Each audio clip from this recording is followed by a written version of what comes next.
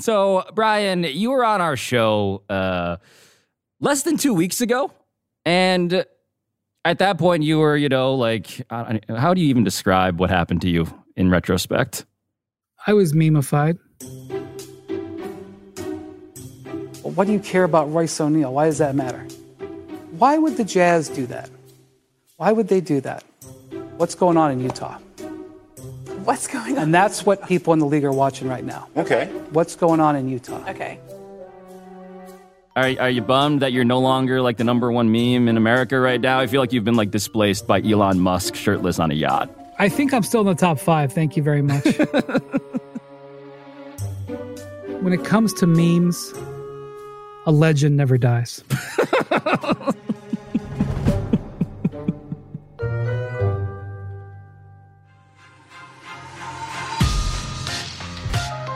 The life cycle of a meme can be brutal. Just ask that guy on a skateboard who was drinking cranberry juice and listening to Fleetwood Mac.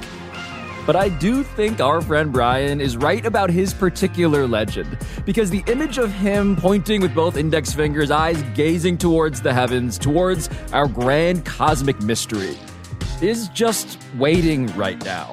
Waiting to be deployed the second the next great NBA conspiracy takes shape. So today, Ryan Windhorst tells us what is currently going on behind the scenes with LeBron James, a player he's covered more closely than anybody else. And he tells us what the rest of this strange summer is going to look like for Kevin Durant and the rest of the NBA. I'm Pablo Torre. It is Thursday, July 21st. This is ESPN Daily. Brian, I see you as ESPN Daily's human decoder ring, basically, for NBA drama. I see you as a person who is uniquely plugged into the league's balance of power. I see you as a person who can distinguish gossip from actual information. So how would you describe the current state of the union? How would you describe what you and actual NBA executives are monitoring right now? Yeah, so we have 2 players who are on the trade block. In some form, one by trade request in Kevin Durant, one because his team is rebuilding in Donovan Mitchell. Both players are available for trade. That is is unusual to have all-stars this available together at the same time. And both have 4 years left on their contracts. And so as a result, the price deemed by their teams for these players is outrageous. And it is complicated by the fact that, 2-3 weeks ago, the Utah Jazz got an unfathomable and sort of out-of-pocket haul for the other star who was traded this summer, Rudy Gobert. Yeah. And like our country is experiencing right now, we have this inflationary situation with the trades of superstars. Right. The other thing, Pablo, that has happened is Russell Westbrook and his agent, Thad Fauché. He is a veteran agent, and it was a Friday news dump, but he broke up with Russell Westbrook by releasing a statement to Adrian Wojnarowski. And in this statement, he basically says that he has advised Russ to stay with the Lakers and accept the role that they are offering him, and that he and Russ have irreconcilable differences after 14 years and hundreds of millions of dollars in contracts. And so this statement, this long statement in which Thad Fauché is saying, I can't work with this guy anymore, what does it tell you about what's actually going on in Los Angeles? It tells me a couple of things. It tells me that Russell is not necessarily willing to accept the role that Darvin Ham has very publicly been explaining to Laker fans that he wants him to play, which is that he wants him to be, he does want him to be the starting point guard. He doesn't want him to lose the starting job, but he wants him to be basically a role player. Russ is known for, his huge competitive spirit. Not only will he be leading the charge, pushing the break, but screening and rolling. He wants him to set screens for LeBron James. And to be clear, Russell Westbrook played 78 games last season and set 57 screens. So if you're the new coach of the Lakers, Darvin Ham, and you say, I need you to do these things for LeBron James, the problem, Brian, that you've just indicated is that Russell Westbrook has not been keen on doing those things like screen setting for the real number one superstar. Zach Lowe, my colleague, went a little deeper on that screen. Is that in the second game of last season, Russ set 8 screens for LeBron in one game. So he basically set about 20% of his screens for the year in the first week of the season. And then he didn't set multiple screens in a game until March. It's like when you're feeding your kid a new food and they're like, okay, I'll try it. And then they never eat it again. Right. And so he's also said he wants him to be a corner 3-point shooter. He's going to have a chance to sprint out to the corner, flatten the defense, get corner threes, as well as the things that he already does well in terms of getting the ball and pushing the pace and pushing the tempo. They shot 45% on corner threes, but the point is, that's not what he does. If he focused on it, could do it not so badly, but it's not what he does. And he wants him to be an aggressive defender. In fact, Darvin Ham has gone to so far as describing that he sat down with Russ at a dinner and showed him highlights. Like, I have a film put together of him just being a pit bull on defense in pick and rolls against DHOs, chasing guys off thin downs, guarding screeners, guarding in the post. Look, here's some really good defensive plays from you last year. This is what we want you to do. And last year, Russ had his worst individual defensive rating of his career. Maybe it was since his rookie year. So they're really asking Russ to kind of twist into a pretzel. And, what Thad is basically saying is, Russ, you should try to do that. Yeah, the pretzel, Brian, you're describing is real salty at the moment. Well done. There was this phone call between Anthony Davis, LeBron, and Russ last week where they sort of, from what I am told, they agreed that, look, they don't have control over what's going to happen, so let's make the best of it. But again, within days of that phone call, his agent and he break up, and I think. So this is, so just to be clear, because Chris Haynes had reported this on Yahoo, that there was this call that I had not heard about before. But what you're clarifying here is that call preceded Russell Westbrook's agent breaking up with him, indicating that Russell Westbrook did not exactly buy the message of, hey, we're going to stick together here, that meeting sort of implied. It is my belief that the sequence of events was Russ and LeBron attend a summer league game and treat each other like they are at odds. Everybody in the building who's affiliated with the Lakers comes up to see LeBron, except for Russ. Yep, they sat on opposite ends of the floor, which was chronicled by everybody, basically. Russ left after halftime and attended no more Laker games in Vegas. It's my understanding that the sequence of events was Russ and LeBron are at the game and don't speak. Then there's the phone call where they try to get on the same page, clear the air, etc. Then Russ and his agent, or Russ's agent announces that they've broken up. And it is worth mentioning why it is specifically that Russell Westbrook might logically feel like this sort of détente that LeBron and Anthony Davis have proposed may not be also something that they have their hearts fully into, because the specter of Kyrie Irving here, Brian, just how obvious is that? The idea that LeBron wants him, that LeBron would prefer him over Russell Westbrook, and where does that bring us today? Yeah, I think there's some nuance that needs to be explained here. It's not that LeBron wakes up every day and says, my God, I've got to have Kyrie on my team. I think what the Lakers and LeBron see is that there's a window to acquire a player like Kyrie Irving that exists. While that fit is not perfect, while Kyrie himself is far from perfect, the potential ceiling that, Kyrie is a ceiling raiser. I think also everybody within the Lakers organization is now singed because nobody wants their fingerprints on the Westbrook deal from last year. No, Brian, it's that whole aphorism about how success has many fathers, but failure is an orphan. And LeBron had been seen as the father, the main driver of the Westbrook trade in the first place.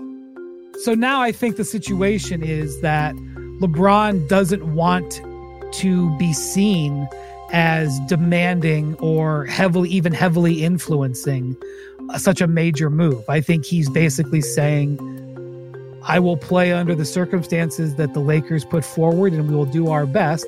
But of course, he wants to improve the roster. Right. But I think he wants to stay back from having a transaction pinned on him. And the reason that is a little bit more complicated than a year ago is that coming up in a short period of time here, he has a choice on a contract extension with the Lakers. And therefore, whether he wants to publicly wield power or not, he has some level of influence potentially on how the Lakers proceed. Up next, if LeBron James could really leave LA to go home again.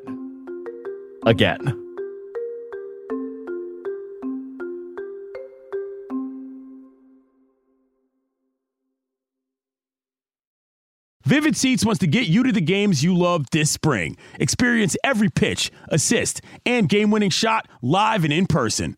And the best part? Each transaction is a step toward a free 11th ticket with Vivid Seats rewards. Score unbeatable perks like free tickets, surprise seat upgrades, and annual birthday deals. As the official ticketing partner of ESPN, Vivid Seats is offering you $20 off your first $200 ticket purchase with code DAILY. That's code DAILY. Visit vividseats.com or download the app today. Vivid Seats. Experience it live.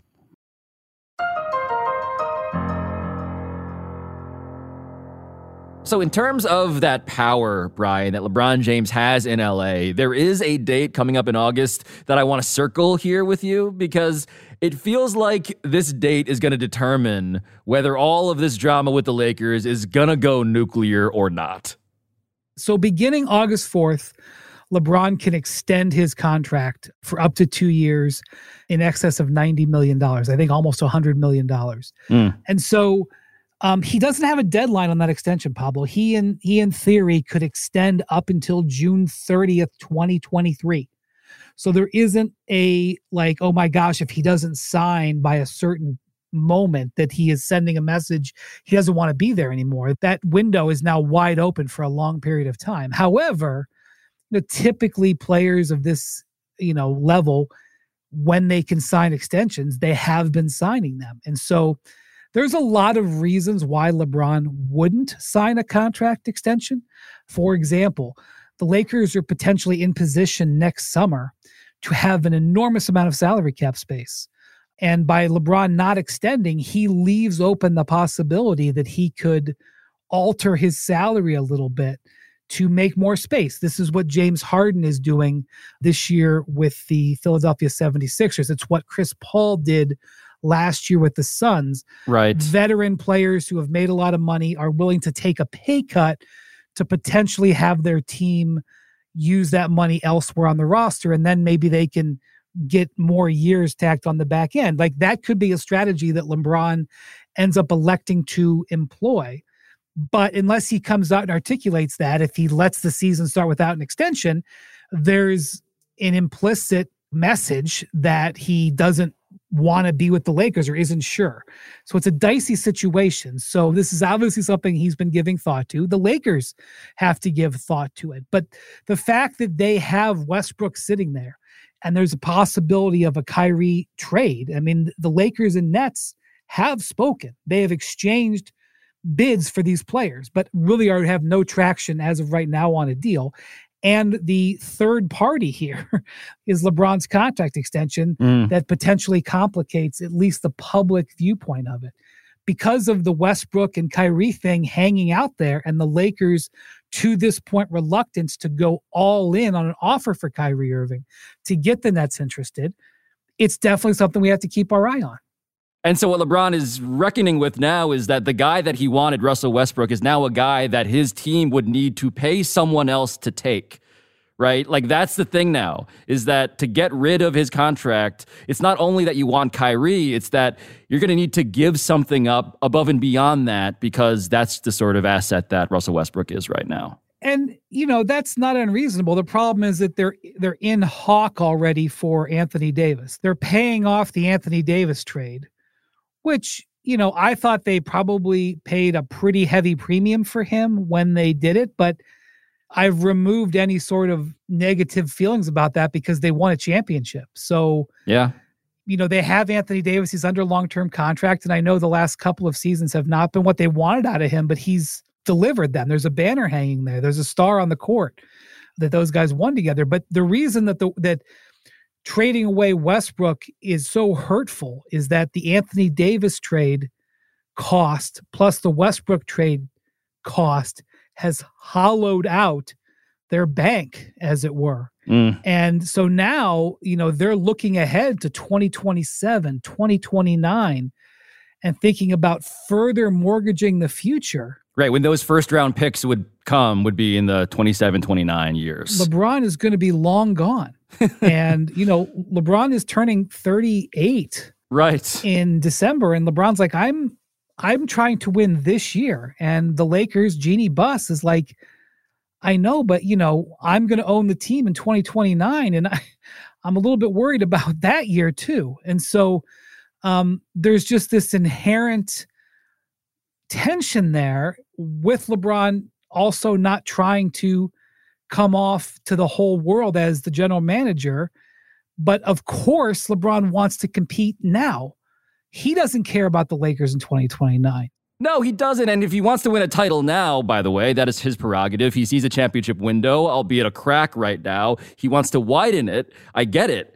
But it seems like, God, Brian, are you already mentally prepared for the news cycle that happens when LeBron James is not signed to this extension? And hey, you know who might want LeBron James? Maybe, just maybe, the Cleveland Cavaliers. Well, that's the thing. The Cavs have positioned themselves in such a way that they could have big cap space next summer. Now, they have a free agent, Colin Sexton, a restricted free agent who is sort of the last biggish name on the market who hasn't been signed. If he signs a lucrative contract that potentially would go onto the Cavs books for next year, that would limit their options in trying to chase a free agent like LeBron. But if he doesn't, if he ends up taking a 1-year contract, the Cavs have all the options on the table for next year. And I do think it bears, at least pointing out that Colin Sexton's agent is Rich Paul, LeBron's agent. Of course he is. As is Darius Garland's agent, right? Their young star guard. And they have Darius Garland and now Evan Mobley and Jared Allen. They have young pieces that LeBron could help turn into a contender in all of these ways. I don't sense that LeBron wants to leave the Lakers, but I would be remiss to not point out that the Cavs have positioned themselves to have huge salary cap space next summer when LeBron could potentially be a free agent, and they have this growing young team. In fact, the team that they have right now is more potent than the team that they had that he returned to in 2014. I just can't. Right, I mean, are you just so numb, man? Are you just so numb to your life covering LeBron James and your life covering the Cavs that the idea that you can go home again, that this is just something that you get it. It's like, this is not, because this is to me, just unbelievably funny. People have talked to me in the last couple of weeks, obviously, about, my quote unquote prediction that the Jazz were going to tear their team apart. I had knowledge that they were about to trade Gobert. It wasn't a prediction. It was speaking from a position of knowledge. While I appreciate the kindness that came with people's reaction there, with all due respect, that wasn't in the top 10 things I've sort of foreseen and called in my career. I love this. The greatest... In your face, internet. Show respect. Yeah. If I may be so... If you'll just indulge me. Brian, we are here, if nothing else, than to indulge you. In 2012, I kind of said LeBron's going to go back to Cleveland. Mm-hmm. That's right. For which I was vilified in Miami. Vilified in Miami. I know you wanted to leave Miami for various reasons, but that feels like that's also sort of in the top 10 list of like how that became unsustainable for you personally. Well, and in the Heat fans' defense, the Heat went on to win titles after that. But I, again, doing my job and reading the room and having conversations, I felt that he was going to go back.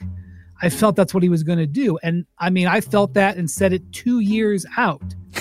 To me, that's my, I mean, like, I know that he ultimately... That's your Babe Ruth pointing to the stands moment, yes. Well, I know that, like, ultimately he gave the interview to Lee Jenkins, and that was a great story, but I was like... At Sports Illustrated, yes. I told you 2 years ago. So... but that's all to say that I don't feel that right now. I do feel that it's on the table, but I don't feel that LeBron wants to leave LA or is drawn to go back home one more time. So just to be extra triple clear then, Brian, LeBron James does not want to be seen as the shadow general manager of the Los Angeles Lakers. Right. But he is very happy to be in the shadows, generating leverage that would help his general manager make a certain decision. I don't think he has to generate the leverage. I think the leverage just exists.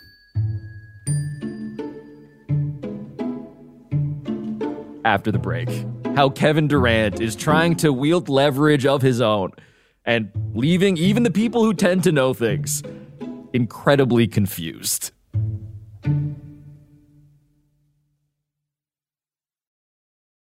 Passion, drive, and patience. The formula for winning championships is also what keeps your ride or die alive. eBay Motors has everything you need to maintain your vehicle and level it up to peak performance. Superchargers, roof racks, exhaust kits, LED headlights, and more. Whether you're into speed, power, or style, eBay Motors has you covered. With over 122 million parts for your number one ride or die, you'll always find exactly what you're looking for. And with eBay Guaranteed Fit, your part is guaranteed to fit your ride every time or your money back. Because with eBay Motors, you're burning rubber, not cash. With all the parts you need at the prices you want, it's easy to make your car the MVP and bring home some huge wins. Keep your ride or die alive at ebaymotors.com. Eligible items only. Exclusions apply. Now let's talk about the play of the week. The pressure to follow up Hypnotic and Cognac weighing heavy on the team. Hypnotic was in the cup, blue, and ready for the play. And boom, Añejo Tequila came in with the smooth assist to Hypnotic's tropical fruit finish. Shaken, strained, poured. It was green and good. The playmaking splash shifted the tempo. Another great cocktail from the Hypnotic team. Every season is Hypnotic and Tequila season. Hypnotic Liqueur, Bardstown, Kentucky, 17% alcohol by volume. Hypnotic reminds you to think wisely, drink wisely.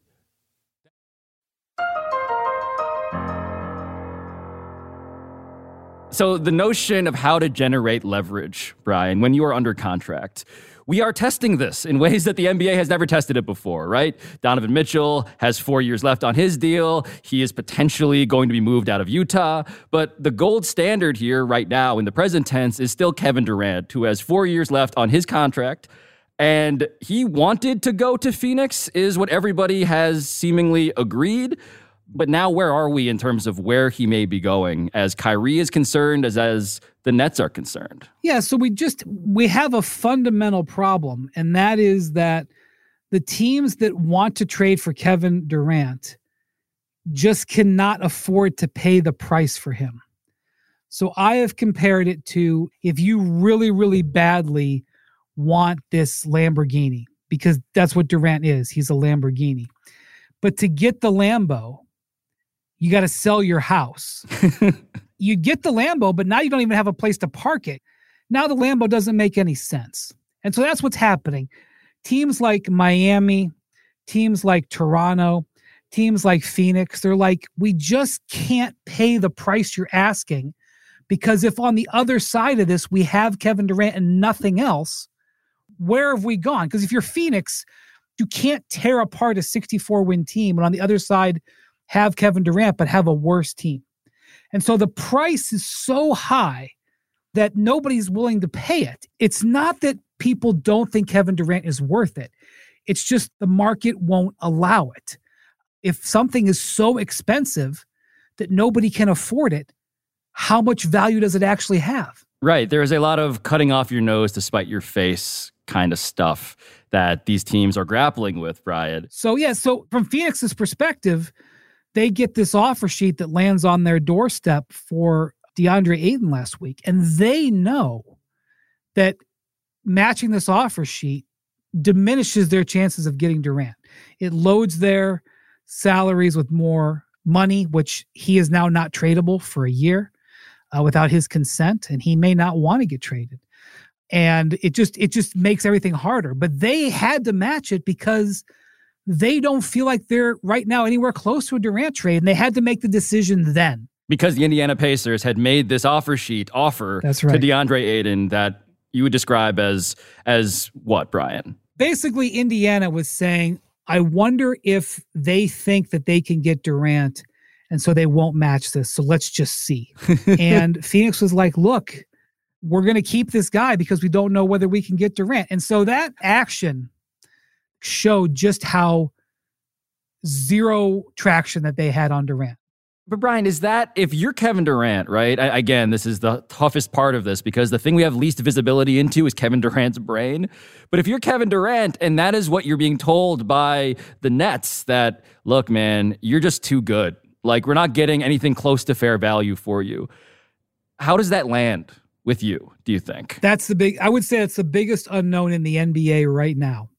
We don't know. And from my understanding, the Nets don't 100% know why Kevin asked for a trade. They have guesses, They have conjecture, but they still don't know. He has not, from what I am told, he has not cleanly articulated why he wanted a trade.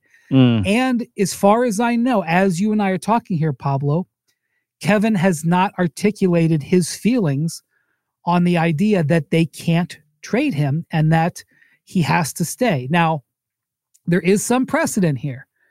2007, the summer of 2007, Kobe Bryant says the words on national television, or at least to national reporters, on the record, I have played my last game in a Laker uniform. Yep. Are you saying right here on this show that you want to be traded? Yeah, I would like to be traded, yeah.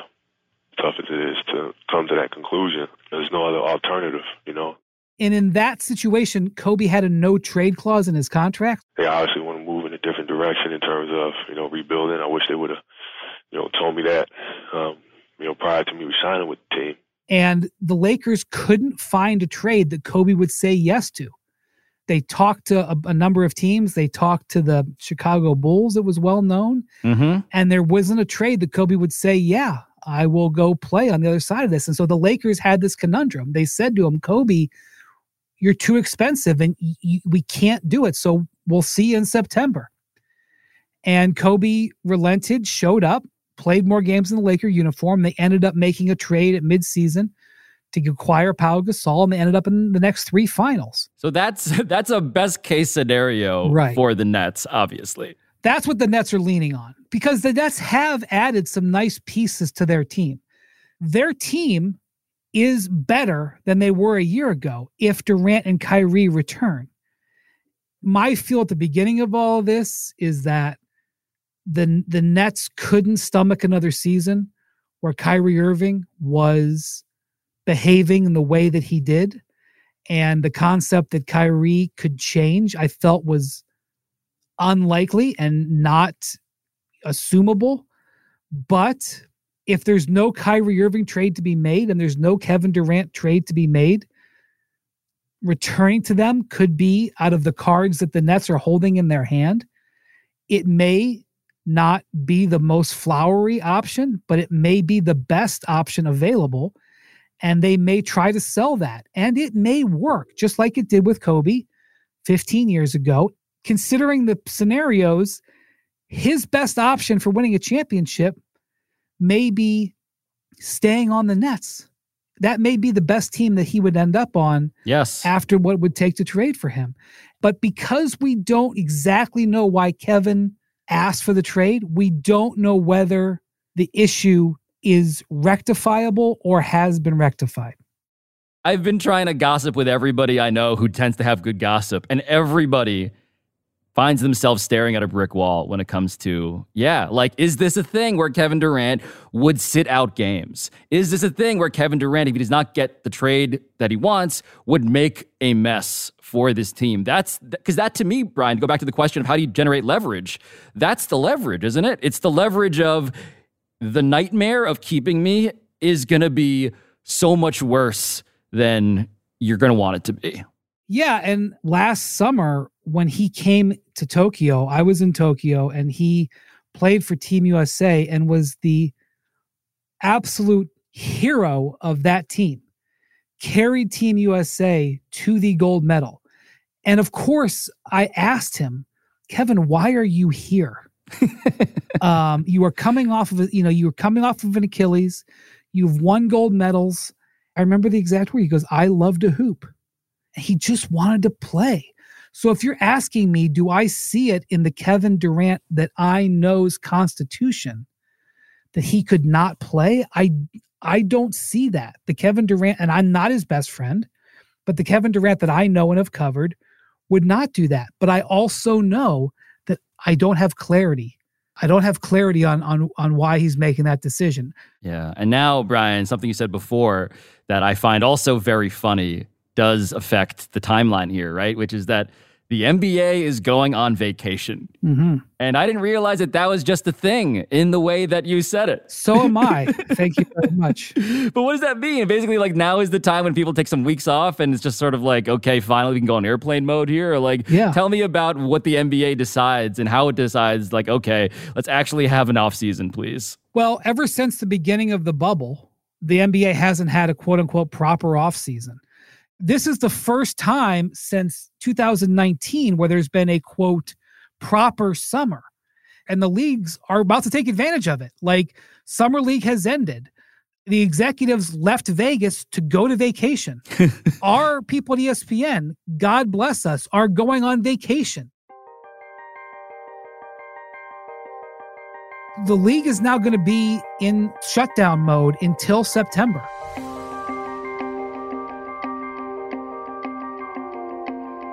There's no traction on a Kyrie Irving trade. There is no traction on a Kevin Durant trade. There is no traction on a Donovan Mitchell trade. While Russell Westbrook's intentions are a little hazy at this moment, as far as I'm aware, there is no traction on any sort of Russell Westbrook trade. I think that we could be having the same podcast the day after Labor Day, Pablo. Wow.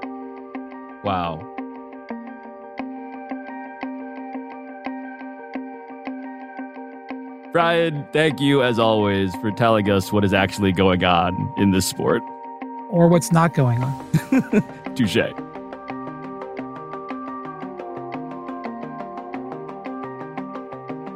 I'm Pablo Torre. This has been ESPN Daily.